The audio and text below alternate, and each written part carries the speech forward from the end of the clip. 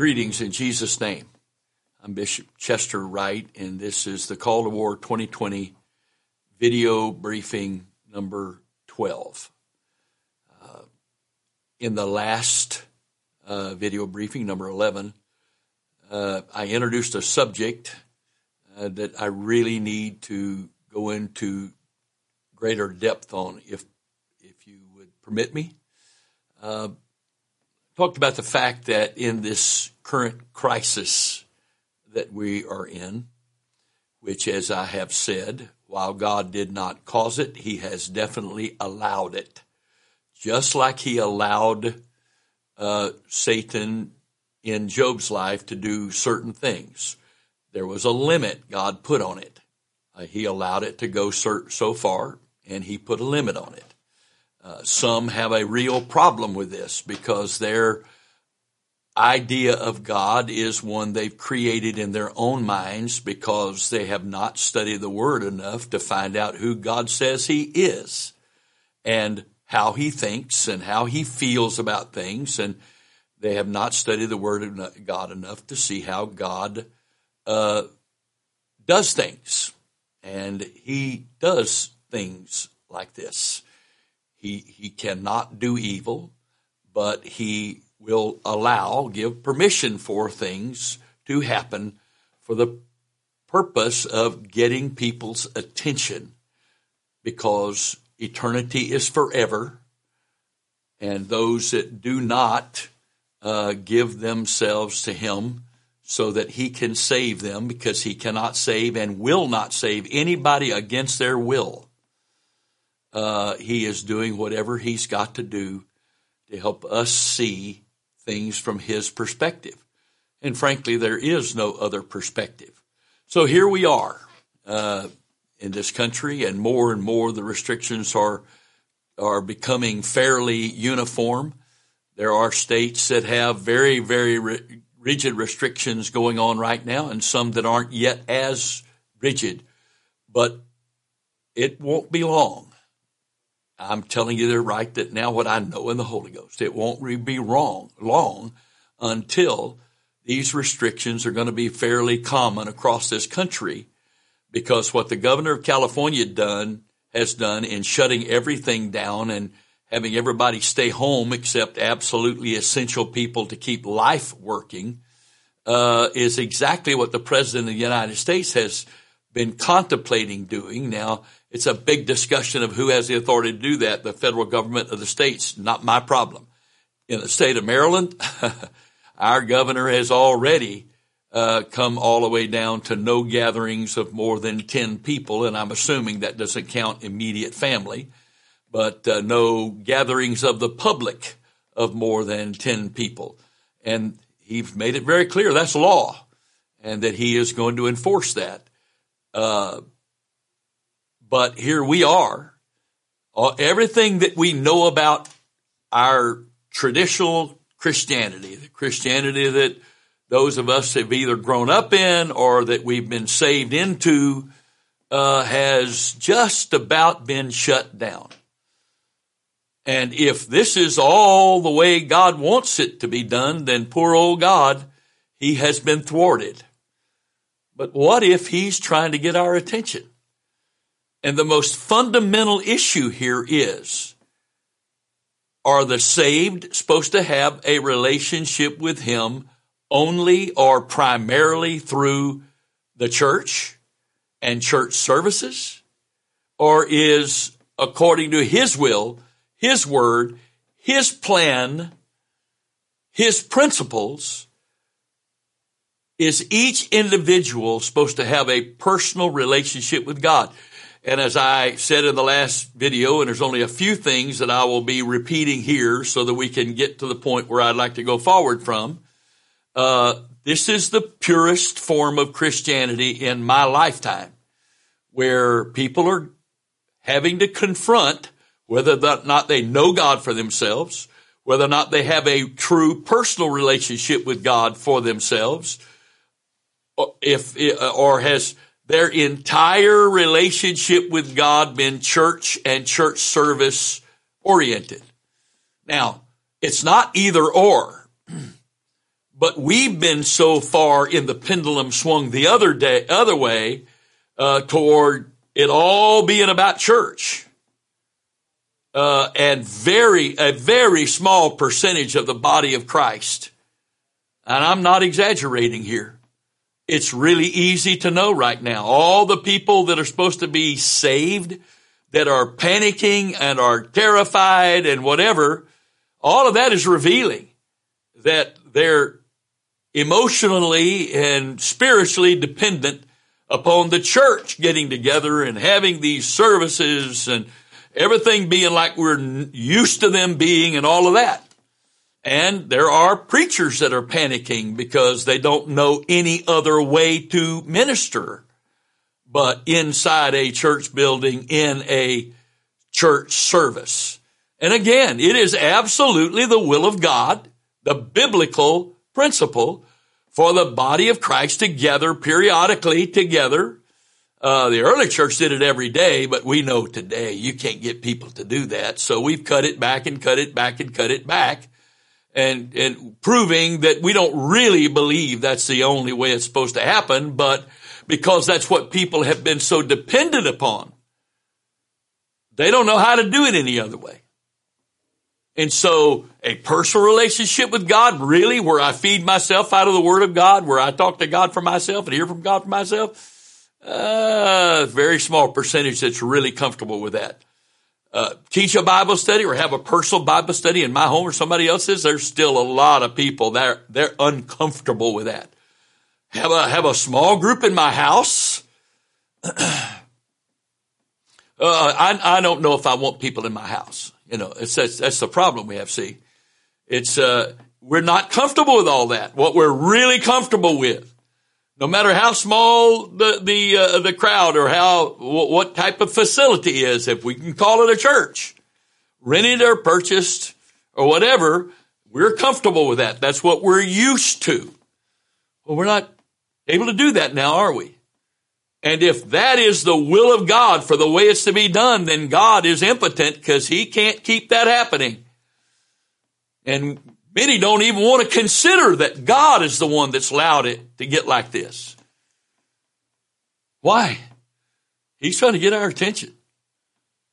And I testified in the last briefing about my personal experience of being sent in the will of God to the Naval Academy, where there was no church in this town then. This is the place that my wife and I came in September of 1970 to build a church, because there was no church of our faith here my whole 4 years. There was no preacher here to hear from, to counsel with. There was no church here to gather with. There were no people of our faith in this city during those 4 years. And I found out very quickly that my relationship was not with God directly. It was with the church. And whatever I knew of him, I only knew through the church. And whatever I knew about his word, I only knew from my Sunday school teacher and my youth leader and my pastor. And I found out very quickly that God was not happy about that. There's a lot of folks. There's pastors that are terrified that people are going to backslide like this. Let me tell you what. If an individual is in danger of backsliding because of this situation, the real question is whether or not they were biblically saved. That's the real question here. Because a person with a personal relationship with God, it's a saint, a believer, a disciple, call it whatever you want to call them, church member, which is not a biblical terminology, but member of the body of Christ, but we use the terminology church member different than we do member of the body of Christ. And, you know, people are not, used to having to know Jesus for themselves. Now, some, of course, thank God for those that do. But, I'm sorry to say, and if most pastors would be very, very honest right now, it's easily less than 50% that they're worried about that aren't going to make it through this because they don't know Jesus. They don't have a relationship with him. They don't know how to pray. They don't know how to connect with God. They don't know how to be fed themselves out of the Bible. And so it's very precarious right now. And so when we're worried about how much of a body of Christ is going to be left after all this, all of the body of Christ is going to be left. But a lot of folks that we have assumed or thought were a part of the body of Christ, not going to be. Jesus prayed the night, the evening of the night that he went out to Gethsemane later, and he prayed there for himself. And then the mob came and took him prisoner with his permission. They don't realize how much that he let them do that. Sometime in the early morning hours after midnight. But the night before he prayed, and he said, Father, he was praying for us. He said, I haven't lost any that you gave me but the son of perdition. Now, wait a minute. What about those thousands of people that he healed and fed and ministered to that weren't following him when he prayed that prayer? He's acknowledging they were never his because he didn't lose any by his own statement. He didn't lose any that God had given him, that the Father God had given the man Christ Jesus in his ministry. He didn't lose any of them. So I'm not the least bit worried about losing people who are a part of the body of Christ. I am concerned about losing those who were only members of Antioch and attenders of Antioch. And rightfully so. And the reason we're concerned is because whether we're acknowledging it with our minds or not, in our spirit, we know these people are not in a saved condition. Because they can't, other than the ones that have gotten sick, and that's still out of 350 million, give or take 20 million people in this country. There's only been about 120 or so that's died, and it's not. I'm not saying only 120. If they're your loved one, it's not 120 to you. But I'm talking statistically here. Statistically. Right now, 120 people out of over 300 million. And we're all terrified and whatever. How did that, I mean, what has it been? Over 20,000 people that have died of the flu in this country so far this year, and nobody's shutting down church over that? You got to acknowledge that there's more behind this than a virus and a government that's panicking. There's more behind it. Well, a lot of folks don't want to think like this, but God is behind it. You say, well, he's letting people die. Yes, and he said, precious on the side of the Lord is the death of his saints. And he also said, the word of God says that it's appointed unto man once to die, and after this, the judgment. And that appointment with death is set for every one of us before we're even brought into this world. In the mind of God, that day and time of our death is predetermined. Now, my salvation can't be predetermined because it's got to be at my will. But the scripture teaches very plainly that no man has the power to retain the spirit in the time of death. You can choose to live all you want, but you can't stay alive when it's your time to go. You can't. And so that being the case, our loving, gracious, kind, righteous, holy, heavenly Father has allowed this to get the attention of his church. Oh, he's getting the attention of the world too, but he's getting the attention of the church. I mean, I've said it already in one of these briefings, but the president calls a national day of prayer, and those those atheist legal groups that are out there trying to eliminate people kneeling on a football field or having baptismal services or having invocations at the city or county level meetings. What? Haven't heard a word out of them, have you? No, they're smarter than that. They know good and well they'd be doing themselves a disservice. I wonder who the atheist is praying to with their fear and terror about this virus. I wonder who that is. I wonder who they're praying for. The governor yesterday in Maryland talked about limiting the groups to 10 people. Talked about how serious this was, and we needed to take it serious. And there's been 30 people died in Maryland out of over 6 million? And everything is stopping because of this? Well, I'm not saying what they're doing is wrong. I'm just simply saying there's more behind this than a virus. The spread of this may be called pandemic, but we haven't seen hundreds of thousands of people die yet. We're taking all these actions with 130 in this country, approximately. And again, I have compassion on everybody that's gotten this virus. I have compassion praying for everybody that's gotten the virus in or out of the church. I have compassion on anyone who has got a family member that's died from this virus. I don't care how old they are. At 74, let me tell you something. Life is really short. And you can say, well, they lived a full life. You know who the people are that saying they've lived a full life? Those that are young and haven't died yet. Because who determines how long a full life is? So here we are. Here we are.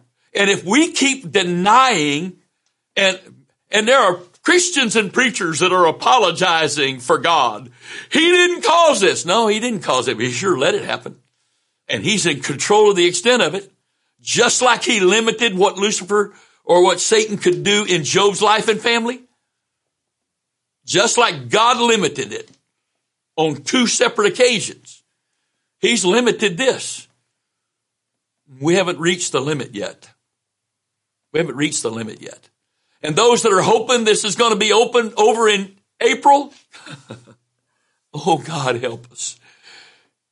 If you're so full of fear and you're so not in tune with the Spirit that you think this is going to be over in another few weeks, we're barely at the beginning of this. I'm not a negative person, and I'm not afraid at all. But I talk to God. And he's not done. He's not done with this till he gets the attention of his church. Whether anybody else pays attention or not, he is going to get the attention of his church. He's going to get the attention of his church. We're going to pray through. Or some are going to backslide because they're going to be bitter with God because he's interrupted their lives and their lifestyle. I'll tell you what, the love of God has no obligation to your or my comfort or convenience in the temporal world. Everything that the love of God is obligated to be concerned about is your eternal destination. According to the Word of God, everything he has done ultimately was to give us a chance to be saved, spend eternity with him rather than eternity in a place beyond any imagination to be able to conceive of how horrible. And you can do your philosophical debates about heaven and hell all you want and what a good God would do or wouldn't do. Well, that's really easy to talk about all that stuff at a time not like this. But when every human being right now is potentially looking at the possibility of fatal death, if every one of us is looking at that possibility, what are we going to do? What's going to be our response to that? How are you going to respond to God, my friend? How am I going to respond to God? There are believers who are angry with God for letting this happen. And we prayed that he wouldn't let it happen, and he has let it happen. No, not yet. It's just getting started. Because he cannot give end time worldwide apostolic revival and harvest to a church that is more involved with churchianity than they are with apostolic Christianity. Can't do it.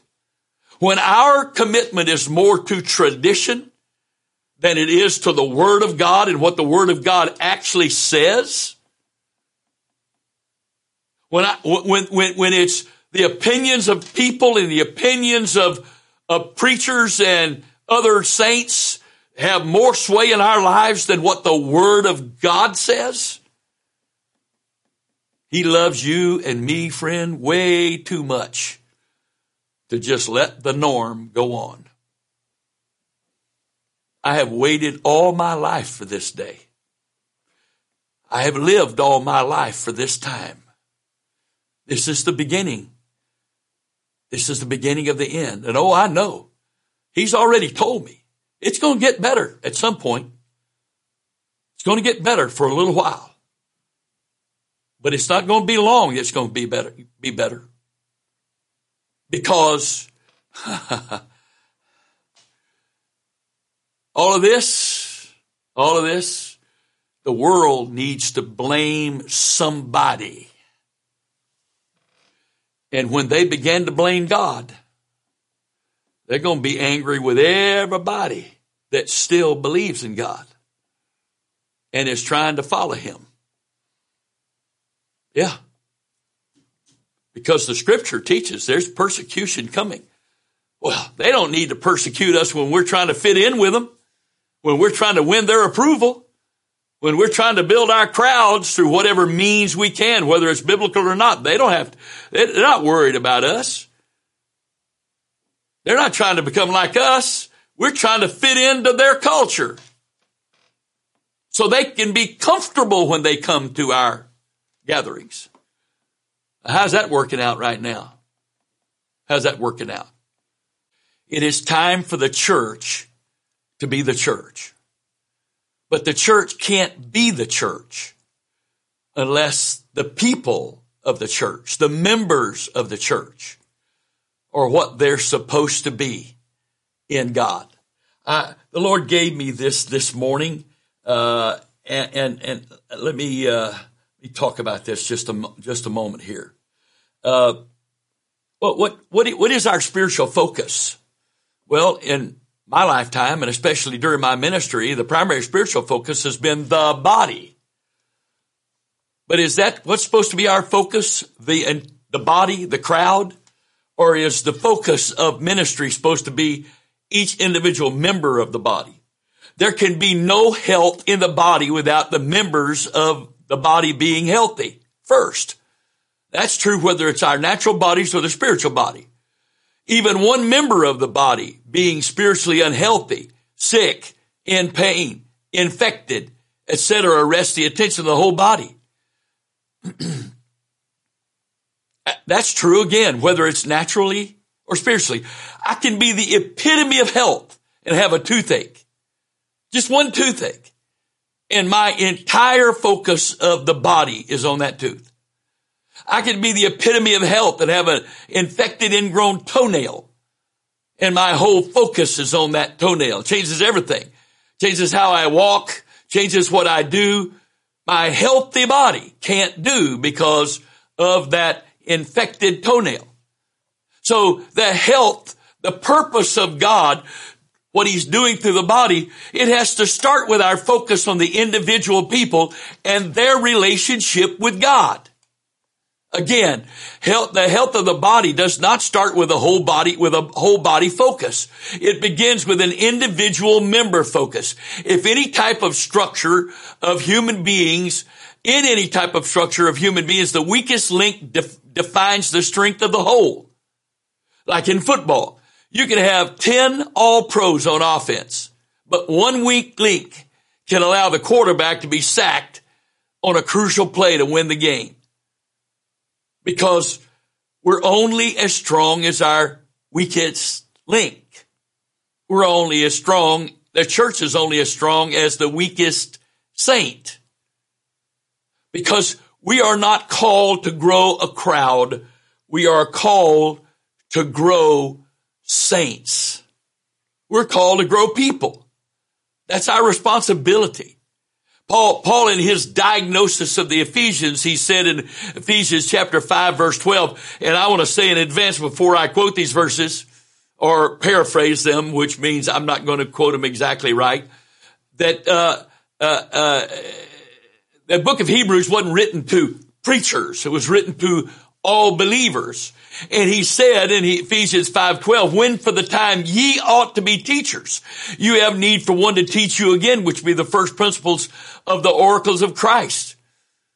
And have become babes in need of milk, because strong meat belongs to those that are of full age, but those that are unskillful in the word are babes. That's not preachers. That's the people of the body of Christ.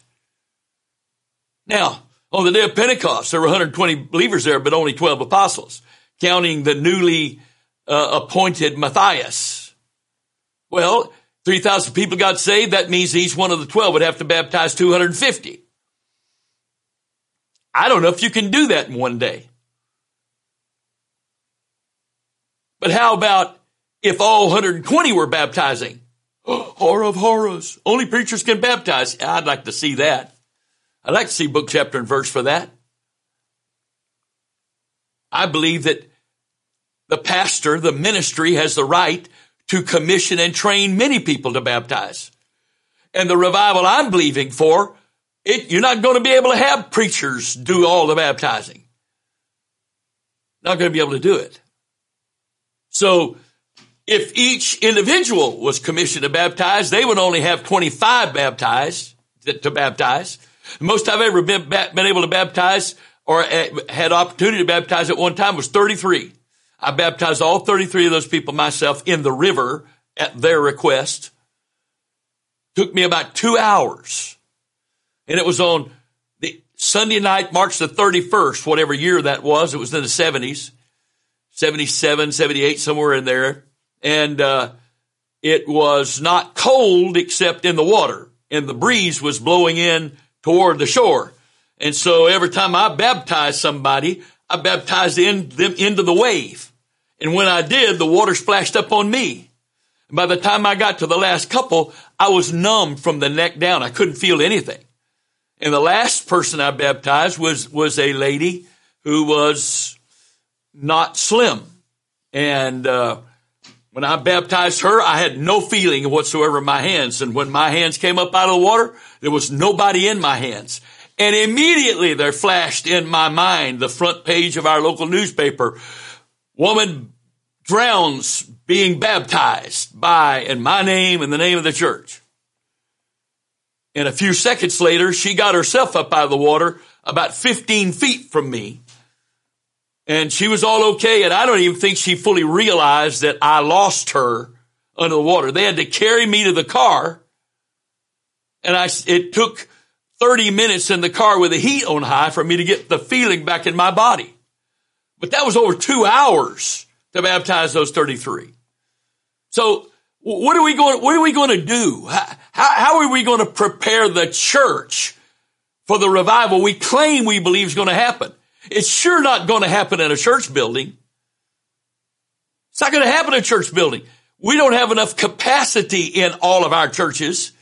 And we're not going to be willing to have enough church services for everybody to come to at least one service a week.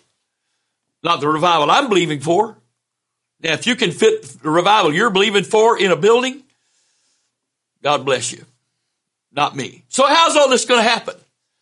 Again, in the last briefing, I shared my testimony at the academy. And going there and finding out, God demonstrating to me that I did not have a relationship with Him. I only had a relationship with the church. The church was how it wasn't about me. I didn't have this relationship about me. So there are people, good people, who they're praying right now, but they're praying against the virus. You can pray against the virus all you want. I'm not.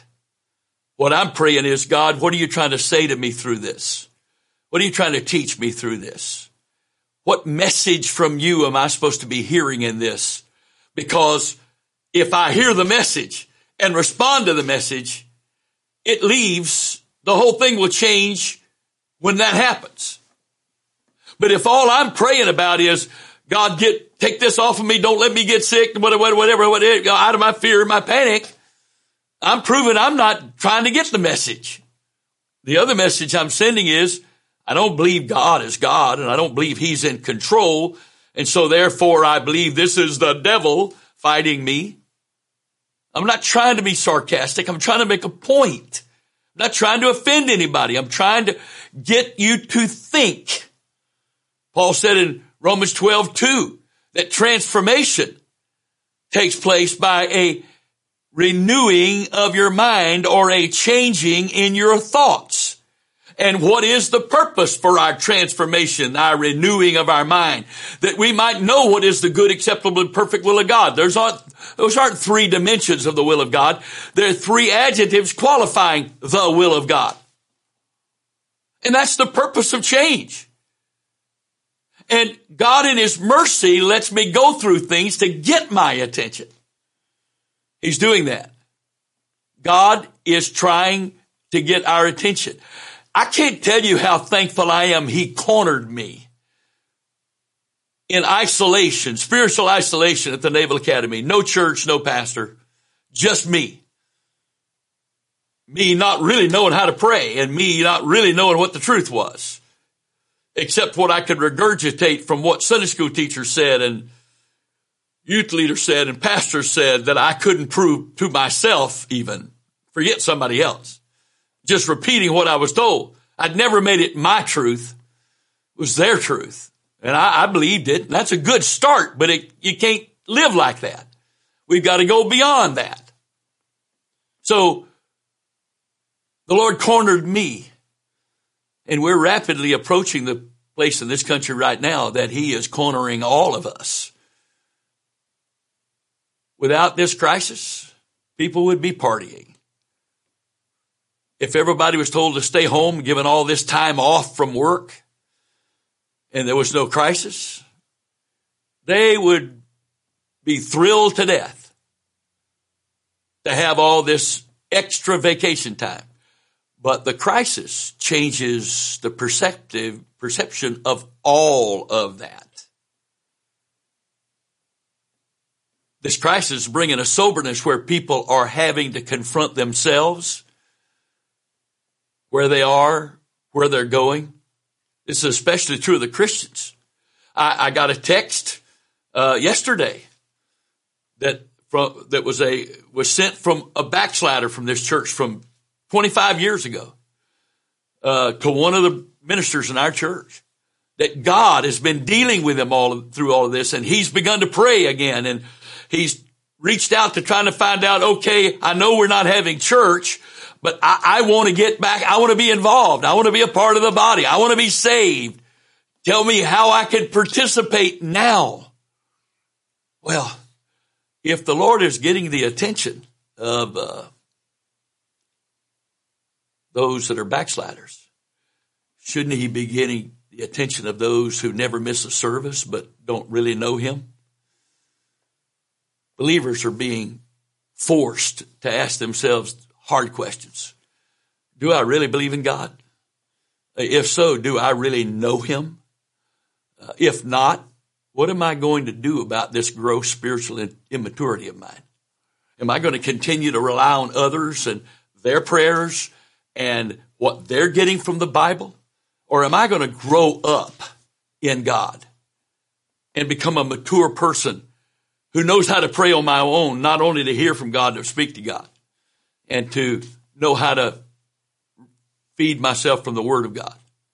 The church service-based Christian culture where people's whole relationship with God is founded solely and totally dependent upon attending church does not and cannot by itself produce spiritually mature disciples of the Lord Jesus Christ. I'm going to read that one more time. The Lord gave this to me a few days ago. The church service-based Christian culture that is our culture where people's whole relationship with God is founded solely and is totally dependent upon attending church services and activities, does not and cannot by itself produce spiritually mature disciples of the Lord Jesus Christ. Never has and never will. So let's for a moment or two here, let's look at the spiritual characteristics of the qualities of truly spiritually mature saints. Now, I'm not using the word saint as opposed to preacher, because any preacher that's not a saint, God doesn't claim. Because I have to be a saint as the foundational qualification to ever be utilized by any office or gifting of God in leading the body of Christ. So, what are the spiritual characteristics and qualities of a truly spiritually mature saint? Some of them, this is not an exhaustive example. I'm just trying to get you to think. The Holy Ghost is just trying to get us to think. The spiritually mature saint lives a life of prayer that is not based or motivated by need or crisis. It's a life of prayer. It's a lifestyle of prayer. The spiritually mature don't try to get prayer done as a religious obligation or as a task of their day. Let's see, here's my to-do list for today. Pray and then do this. No. You can't make biblical prayer a task to complete each day. Can't be done.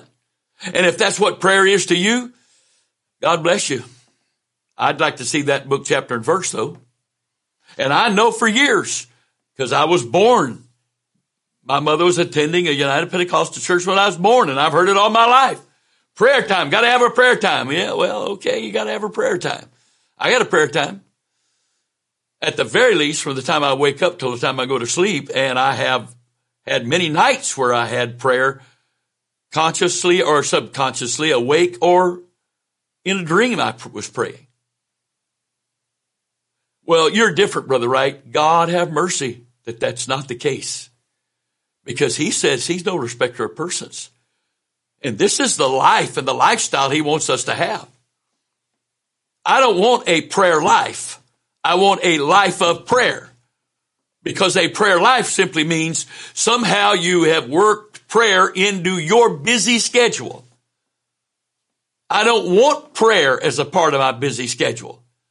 I want all of my schedule as a part of life of prayer. That no matter where I am and what I'm doing, consciously or subconsciously, openly or privately in here, I'm communicating with God all the time. If I stay connected with him, I'm always receiving from him. You know, we're in the world of connection. And if my device, iPad, iPhone, laptop, computer, if they're connected to any kind of Wi-Fi or data signal, I not only can send messages out, I can get messages in. But if something happens to that connection, I can't communicate either way. I can sit there and type emails all I want. I can sit and type text messages all I want. But I'm not communicating because there's no connection. And how much prayer do we pray that we call prayer, that there's no connection? He's not hearing me and I'm not hearing him. So the spiritually mature live a life of prayer where they understand first and foremost the foundational requirement of biblical prayer is a connection, a two-way communication connection. Because a lot of times prayer is not talking at all. A lot of times prayer is listening. And I have many days, if you follow Facebook at all, I have many days, not every day, many days where I'm praying and he's talking and I stop and have to write that down. I won't remember all that. I won't remember any of it a lot of the times. So I stop and write it down. Well, then you stop praying. No, I'm not stopping praying at all. Prayer's two-way communication. He's talking, I'm writing it down. That's prayer. Some of the greatest prayer meetings I've ever had, I didn't say a word in English, but I listened to a whole lot. Prayer's not saying a bunch of stuff just to get it said. Now, I believe in kingdom prayer. And the spiritually mature saint who lives a life of prayer, their life of prayer is based on their relationship and commitment to God to be a participant in the Father's kingdom. So kingdom prayer is ultimately one of the most important focuses of their day. And there are specific things Jesus taught us to pray for every day. And the spiritually mature do. And the spiritually immature just pray to tell him all what their will is, what they need, what they want, what they think ought to be done, and how it ought to be done, and when and where and whatever. So we got all these instructions for God. You listen to some people pray and you wonder who's God and who's the servant.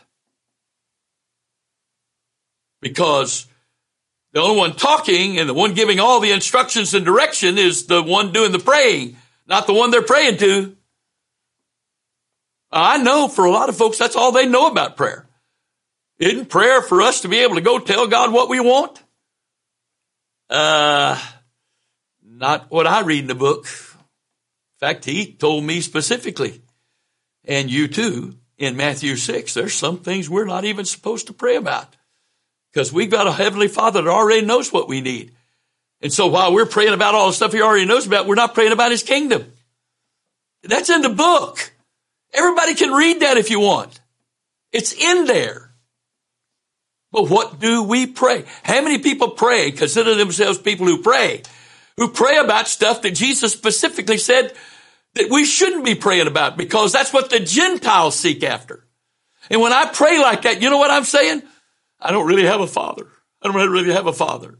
I can't trust him to know what I need and take care of that so that I can focus on his kingdom. That's why I'm not praying to be protected from the virus. I don't have to. I have a promise, and this is the promise. Luke chapter 10 and verse 19. Jesus said, behold, I give you power. That's King James word. The Greek word is authority. It's not dunamis. It's exousia. Behold, I give you authority to tread on serpents and scorpions. He's not talking about the animals, if you want to call them animal. I guess they are. They're not plant. Tread on serpents and scorpions and over all the power of the enemy. There it is. He's giving you the context. And he says, and nothing shall by any means hurt you. Somebody needs to be listening to me right now. The fearful believer who is in survival mode, just praying to be protected from this sickness, God has no obligation to do that for you. But the child of God, who is a part of the kingdom of God, who is obeying the word of God and praying against the spirits that he identified as serpents and scorpions, and over all the power of the enemy that's trying to blind the lost of this world and of the church through tradition, and all of this stuff the adversary is trying to do that is not the will of God for him to be able to do yet until the rapture. We're supposed to be praying against that. That's what Call to War 2020 is about. One of the things it's about is us being that with letting the Holy Ghost through the body of Christ in the earth be that which is withholding the spirit or the mystery of iniquity. Only he who now letteth will let till he be taken out of the way. The word let there in the Greek is the same Greek word as the word withholdeth in the previous verses, 2 Thessalonians chapter 2. Same Greek word. And the word literally means to restrain. The adversary's not restraining himself. He's not restraining himself. The Holy Ghost through the body of Christ is the restrainer. But the Lord's counting on us to let him pray those prayers of restraint through us. But what are we praying for? Oh, God, protect us from this virus. Oh, God, don't let us get sick. Oh, God, we don't want to hear what you're saying. We don't want to repent. We don't want to change. We just want you to heal us and protect us so we can keep on living like we've always been living. Oh, I'm not trying to make you angry, but there's a couple of folks got angry about that, didn't you? Because truth hurts, doesn't it? And God is supposed to let his church, the body of Christ, the conduit through which he intends to fulfill his word, so that he's not a liar, so that he completes all of his word in the earth. And that conduit, that is not focused on that. We're trying to build a crowd. We're not preaching the gospel to every creature. We're trying to build a crowd. We're only preaching the gospel to those that we can get to come to our buildings. We're not preaching the gospel to every creature. We're not obeying the word of God. It's not whether about they'll come to my church and pay tithes here that tells me whether or not I preach to them. Sometimes God puts us in situations to witness to people that will never, ever benefit us personally at all, just to see what our motive is. And if our whole focus is only to reach those that are going to be a part of our crowd and put money in our offerings, our motives are wrong, and he is not in favor of that. We're not trying to reach a lost world. I mean, what would we do? What would be our motive if tomorrow morning we woke up in headlines, in the night something supernatural happened and every person in our city received the Holy Ghost and somehow got baptized in Jesus' name, except for one soul? Would we have any burden left? Would we have any motivation left? Would our burden diminish at all? Would our prayers change at all? Would our focus change at all if everybody in our city got saved and they were going to some other place to church and there's only one person left and they're not going to come to our church, but they're left and we've got an opportunity to finish it out and win that lost soul? What's our motive and attitude going to be then? What's our approach going to be then? Are we going to preach the gospel to every creature? There's one left. Or are we going to say, well, they're not coming to our church, so I'm just not going to do anything? And you think our Heavenly Father that's got nail scars in his hands and feet, that's got a scar in his side, his back looked like a plowed field, he's got thorn scars, and his face, according to Isaiah 52, his visage is marred more than any man. He did all of that to reach the lost, and his body is just trying to build a crowd in a church building. Really? And I've said it before, I'm saying it again.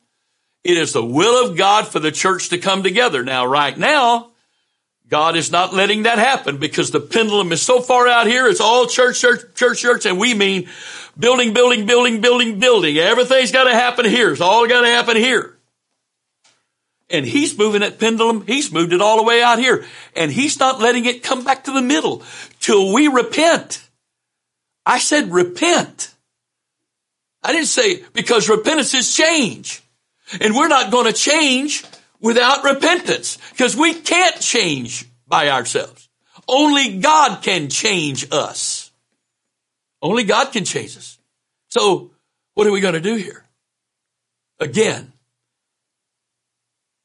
behold, I give you authority to tread on serpents and scorpions and over all the power of the enemy, and nothing shall by any means hurt you. Because God does not protect and defend those that are on the defense. He protects and defends those that are on the offense. That's his promise. His promise is to protect those who are on the spiritual offensive, who are on the offensive in the spirit. Now, a friend of mine was going to have a prayer meeting to bind the coronavirus. Well, 2 days later, he had to have a prayer meeting in the homes because the coronavirus crisis shut his prayer meeting in the church down. And I'm not making fun of him. I'm not binding the coronavirus because I'm not binding what God is allowing. And binding and loosing has to originate from heaven. The Greek is literally, whatsoever you bind on earth shall have already been bound in heaven. Whatever you loose on earth shall have already been loosed in heaven. We're praying for the will of God to be done. But the Greek is literally there. That we're supposed to be praying for the will of God as it's already purposed in heaven to prevail in the earth. Now, why do we have to pray all that? Because God is the only one with the authority to limit himself to not do anything in the earth except through human agency. And how many times in the Old Testament was he seeking for a man, looking for an intercessor to do his work? And when he couldn't find one, he had to become a man. That's how limited he is by his own plan. That he couldn't even save the world. When he couldn't find a man, he couldn't save the world without himself becoming a man. And he's not going to do anything in the earth today except through human agency. And what human agency is that? Well, during that 33 plus years or so, when the man Christ Jesus was here on the earth, it was through that human agency. But Christ said, he that believeth on me, the works that I do shall he do also, and greater works than these shall he do, because I go unto my Father. Why? Because by him going to the Father, he goes from being Christ to the head of the body. And then on the day of Pentecost, some 50 days after his resurrection, he created the body that he's now the head of. And everything that Christ done into the earth, he's going to do through his own body. He's not going to do this outside his body. He's going to do it through his body. Well, what if the body is not listening to the head? What if the body is just wanting to do its own thing over here, you know? What if the body's doing that? Which is exactly what the body's been doing. Well, guess what? Our Father, out of love and mercy and compassion, has shut the body down from all of its activities that we call spiritual. And saying, here's my focus. The armor of God. The armor of God protects the spiritual soldier on the offensive. It doesn't protect the retreating soldier who's running from the adversary. It doesn't. You want to get over your fear? Go on the offensive. Not against the coronavirus, but go on the offensive against the spirit of iniquity of this world, against the spirit of idolatry, the spirit of witchcraft, the spirit of blindness on the lost, the spirit of religious tradition, and anything else like that are serpents and scorpions and in the expressions of the power of the enemy. We wrestle not against flesh and blood. Coronavirus can only affect flesh and blood, but against principalities, powers, rulers of the darkness of this world, and wicked spirits in the heavenlies, according to the Greek. So what are we doing about this? The spiritually mature are involved with him in his kingdom. The spiritually immature are just doing enough to try to stay saved according to what they think or they've been told is necessary to do to be saved. Now, the whole idea that God is such a God of love, he's going to find some way to save people even if they don't obey him and submit to his will, is proven wrong by the fact that 8 were the only ones saved because they're the only ones that obeyed him. And the whole world was destroyed. Now, you can fuss about whether that's a good God or all that. That's your problem. That's between you and God. My God is a God of love. But he also says what he means and means what he says. Noah preached for 125 years while he was building on that ark. They had 125 years to repent. Yeah. And what has it been since the day of the outpouring of the Holy Ghost at the end, in the end time? By our knowledge, God may know something else. I'm sure he does, but the ones that we've recognized, it was the 1st of January, 1901, if I remember correctly. So what has that been now? 120 years or so we've been preaching to a world that's lost. One of these days he's going to put the believers in the ark and shut the door. And instead of rain coming down this time, it's going to be fire. Now, what I've said this over and over. What is a God of love and mercy supposed to do when he cannot violate his own word without undeifying himself? And it's impossible for him to lie. What is he supposed to do? What are the limits that we think should be on a God of love in his efforts to try to persuade people to be saved? He can't make anybody be saved. But what is he supposed to do? What are our limits? What kind of limits do we want him to put on his efforts to reach our unsaved loved ones? What's the limits? What's the limits? What are the limits that we expect a God of love to have? What are those limits? What limits would we put on a God of love trying to get the attention of his body and us get prayed through? You say, well, we're the church. We're having church. We're not lost. So Israel, in the days of Christ, they were all saved. They went to the synagogue. They were still going to the temple. They were doing all their religious stuff. And Jesus called them the lost sheep of the house of Israel. Now, if he is not lying, then he's not lying now, saying it through me or any other preacher that dares to say the church needs to pray through. We have so given ourselves to coddling uncommitted people to get them to keep coming to our crowd. I'm not talking about purposely running somebody off, but the Word of God sifts. The Word of God discerns the heart. And maybe we don't want to know what's in people's hearts. We just want them to keep sitting there in our crowd and putting their money in the plate and letting them go to hell because nobody's calling them to repentance. Now, is everybody going to hear that message? No. Are some going to get angry? Yes. Are some going to leave? Yes. Are they going to badmouth us? When has that not been the case for 2,000 years of the church history? But if you're trying to avoid all that, then you're trying to please men. You're not pleasing God. If I seek to please men, Paul said, I am not the servant of Christ. And you know when he said that? He said that in Galatians chapter 1, right after he said, if I or an angel from heaven preach any other gospel unto you than that which we have preached unto you, he's accursed. He said, I'll say it again. If any man or an angel preach any other gospel unto you, that which I preached unto you, let him be accursed. He said, I'm speaking this message. And I'm paraphrasing now, and it's not pleasing some of you. But if I'm seeking to please men by what I say, I am not the servant of Christ. I am not the servant of Christ.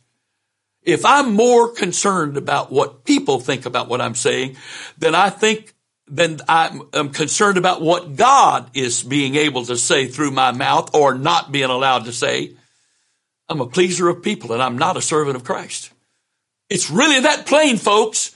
It's really that simple. Some people call this being really direct. You mean saying it so there's no question what's being said? That's unkind. Saying it so that you can't go say, well, he didn't really mean that. I meant it because God meant it. God meant it. Spiritually mature believers can feed themselves from the Word of God. And when they do that, they'll be teachers. Hebrews chapter 5, verses 12 through 14, among other places. Spiritually mature disciples can hear the voice of God for themselves. Romans 10, 17. Faith comes by hearing by the word of God. So the word there is rhema, not logos. So therefore, anybody that can't hear the voice of God for themselves and know it, they can't have faith. They don't have faith. Faith and logos alone is not enough. According to the word of God, I've got to be able to hear the voice of God. You've got to be able to hear the voice of God. The spiritually mature know how to walk in the Spirit and how to be led of the Spirit. Galatians chapter 5. For as many, if we walk in the Spirit, we will not fulfill the lust of the flesh. And the last part of that chapter says, and if we live in the Spirit, let us also walk in the Spirit. And Romans 8 says, There's therefore now no condemnation to them that are in Christ Jesus. No period there. The sentence keeps going. The verse keeps going. To them which are in Christ Jesus, who walk not after the flesh, but after the Spirit. And Romans 8:14 says, they that are led by the Spirit of God, they are the sons of God. And some translations say, they that are led by the Spirit of God, they only are the sons of God.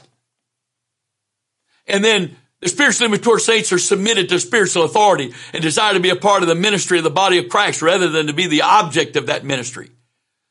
Spiritually mature followers of Jesus are more concerned about ministering to others than getting anything for themselves. Spiritually mature Christians know how to teach the Word of God for others. All of these statements are very easily demonstrated by an abundance of scriptures. It is God's very specific scriptural goal for every believer to know Him personally and have their own relationship with Him that is not dependent upon anyone. Why? Because true spiritual maturity makes us givers, not takers. Well, if people grow up like that, they won't want to come to church. If they don't want to come and assemble with the body of Christ, as the Word of God says, then they didn't grow up, they got deceived. Because a truly spiritually mature person wants to be a part of the body so that they can be a part of ministering to others, both in the body and as sent out by the body. Because to be truly a spiritually mature person, I don't do it on my own. I allow the spiritual authority that God has put me under by the Holy Ghost to do the sending for ministry. It's one thing to go into ministry. It's another thing to be sent by God. A lot of people have gone out into the ministry that God did not send. The church did not send. The pastor did not send. But God didn't send. The Greek word translated sin is, or send, S-E-N-D, is apostello, which is the Greek root word for apostle. In other words, for any of us, we must be sent. You think God sends the spiritually immature? I wouldn't send a 2-year-old child out to plow a field. I wouldn't give a sickle into the hands of a 2-year-old child to go reap a field. But we've got to grow people up so they can be laborers in the body of Christ. True spiritual maturity makes us givers, not takers. The truly spiritual mature child of God is involved in His kingdom first as their daily effort. As Jesus said in Matthew 6:33, the focus of the spiritually mature saint is the kingdom of God every day. They're not seeking for things from God. They're seeking for the kingdom of God and His righteousness, and He adds those things He wants us to have. If He's not giving it, I don't want it. And if He's giving it, I want it whether I think I want it or need it or not. So I want to seek His kingdom. And what He gives or doesn't give is up to Him. What I want more than anything else for Him to give is an opportunity to be a part of His kingdom, to see His promises come to pass. I want to be a part of that. I've lived all my life to be a part of that. And we're closer to that than we've ever been. And the little bit of revival that God has given us, and I thank God for every soul that's been saved, that some are touting is so great. That isn't the harvest. All He's trying to do is save some people that are going to be laborers in that harvest. But if we're just counting them as harvest and we're putting them in jars for storage like we would wheat, rather than training and equipping them to be laborers in the harvest, we don't have faith. We don't have faith in the promises. It's not what He talked about.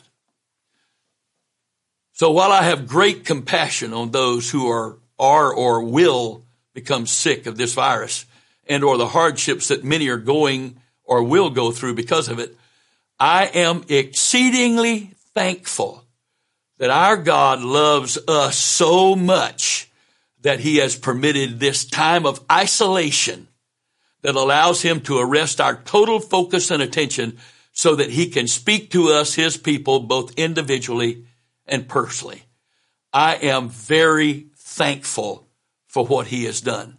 The scripture says that Jesus said, my house shall be called a house of prayer. From God's perspective, prayer has been and always will be the first and foremost priority he has for us. And it is the life that the spiritually mature live. Now, we're going a little longer in this briefing than I have in the past, but I'm saying this to you right now, and I'm going to close with this. The number one quality, characteristic, activity of the spiritually mature is the place that prayer has in their lives. If prayer is not the first and continual priority of my day, I am not spiritually mature. It is the number one characteristic of a spiritually mature relationship with God. And if prayer is not my first priority of the day and my first and foremost priority the rest of the day, then I am not yet spiritually mature. The good news is the Lord is doing his best to bring us to that place. In the name of the Lord Jesus Christ, I pray that you will receive this in the Spirit, from the Spirit of God, and not from a man. In the name of the Lord Jesus Christ, I pray that he would give you spiritual discernment to know whether or not this is a man talking or God talking through a man.